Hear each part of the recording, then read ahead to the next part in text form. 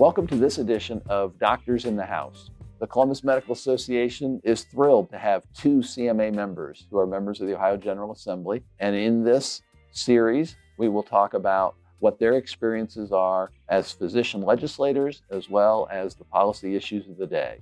In this episode, we'll be talking to Dr. Anita Somani. Dr. Somani represents the 11th House District. Dr. Somani is an OBGYN at Ohio Health. Dr. Somani, thank you for your time today. We're now past the Labor Day and summer break from the Ohio legislature, but things seem to be off to a relatively slow start on legislative activity. What's your take on how things are going to be happening this fall? Well, part of the reason we're in a slow start to the fall, sessions are that a lot of the legislators, like Rep. Rousseau, are involved with the redistricting effort. If you remember in 2022, as part of how I ended up running, we had redistricting. Franklin County won a couple new districts, whereas other areas lost districts. So it opened up the opportunity for me to actually run for office. And now those districts were actually not legal districts in the sense that they were not approved by the Ohio Supreme Court, and they were forced through by the federal court ruling. So we have to go back and draw the maps again. And that's why we have this other group, Citizens Not Politicians, that's looking at creating fair districts by having a committee that's made up of average people, not politicians, not lobbyists, but your average person, then creating fair maps, people who maybe don't have a political agenda. Although I think everybody has a political agenda, but the goal is to have as impartial a committee as possible. So because of that, our House sessions have been a little delayed. There's some, drama behind the scenes. And people are working to create maps under a very short deadline. Secretary of State LaRose knew that this was coming up for months, but because of issue one and because of some of the other things that happened, all of this got pushed back. So literally between September 13th and September 22nd, the committee has been tasked with coming up with new maps. So we'll see what happens with that.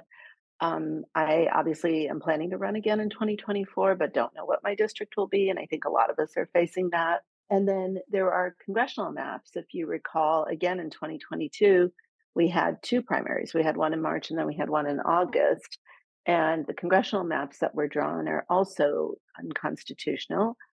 But because of redistricting having to happen again in 26, and since these maps were not considered agreed upon in a bipartisan fashion, there was a lawsuit that was dropped with the intent that we'll just use the same congressional maps right now. And then hopefully we'll have an independent commission that will draw the maps in a little bit fairer fashion. So just to recap, and correct me if I'm wrong here, but for 2024, we do have congressional districts that people have agreed and the Ohio Supreme Court signed off on. So that part is set for 2024 for Congress. What is not set for 2024 are the state legislative races. And there is the old process of the committee that is charged to put that together, that's working on maps for 2024. That is supposed to be finished by the end of next week.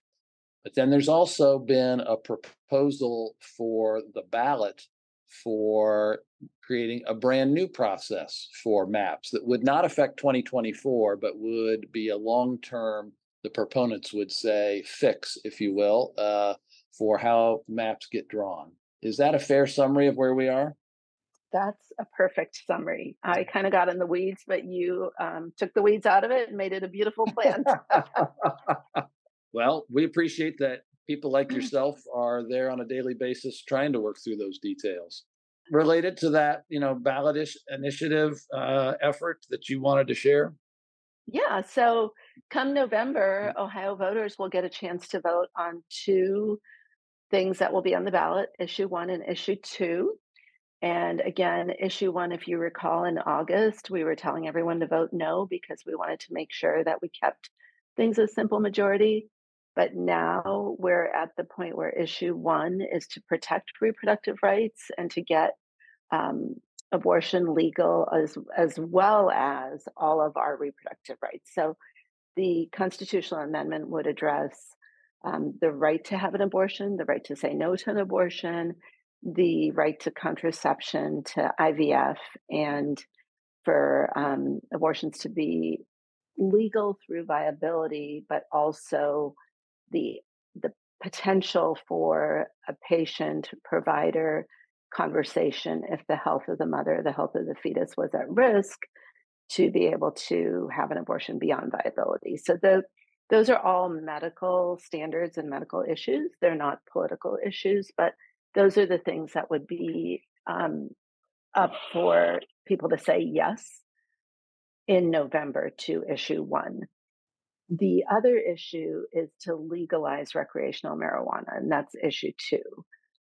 As you know, medical marijuana is legal in Ohio, and you go through a physician and you get a card, and then you can get marijuana. But this is to legalize recreational marijuana, and then to open it up to being taxed just like alcohol or cigarettes or anything else, and to address it as far as being legal for people over 21. So I think that given those two things being on the ballot, we're going to see hopefully a big turnout for an off-cycle election, which will also include like city council and some other positions that will be on the ballot. But I think those two issues will drive voter turnout. What's frustrating right now is that we have a Republican minority, and not all Republicans are pushing this agenda, but there has been this push to try and make the reproductive rights folks jump through so many different hoops. We had issue one first.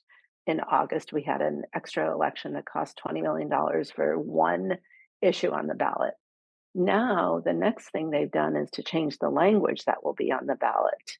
And that's currently in front of the courts, in front of the Ohio Supreme Court, challenging the language because it's not medical, it's politically driven. It says things like unborn child and abortions will be permitted till term, till delivery, which again, Malcolm, you've worked with doctors long enough to know that that is not possible, that we cannot perform abortions at 40 weeks. Those are called deliveries. And nobody in their right mind is going to kill a baby after delivery. So it's just very, very intentionally misleading language. Some people argue that nobody reads the ballots and, they're going to walk in with their mind made up. So who cares what the language is?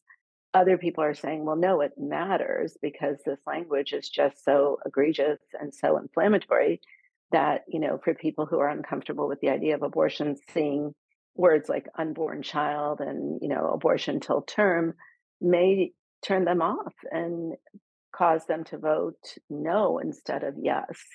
So I think that is something that as physicians, we need to really make a point if people ask to be able to say, yes, abortion is healthcare. Yes, abortions have a place in reproductive healthcare, but that doesn't mean there aren't other things that are going to be protected in the Constitution. And I think that's the part that really got left out of the ballot language, was the idea that we are also protecting women's rights to access contraception, to access like infertility care, to be able to make that decision without the government interfering, as to whether they have an abortion or not.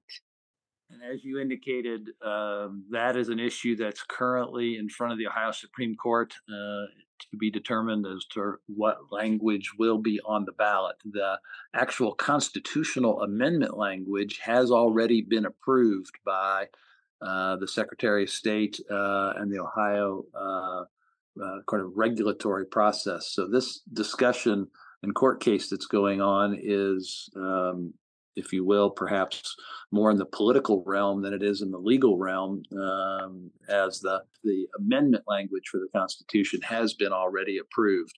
So what anybody who's listening to this podcast to be aware of is this is a discussion about what's going to be on the ballot itself, as a representative of the amendment proposal. One thing I would tell all of our listeners is make sure your voter registration is valid because some of the rules have changed in terms of the IDs and what is acceptable. And know that early voting will start in October. So it's really important to stay on top of that. If you happen to be out of town or you think you won't be able to vote on election day, just make sure that you get your early request your absentee ballot. Dr. Somani, thank you for your time today, and we'll look forward to talking again soon. Thanks. Bye.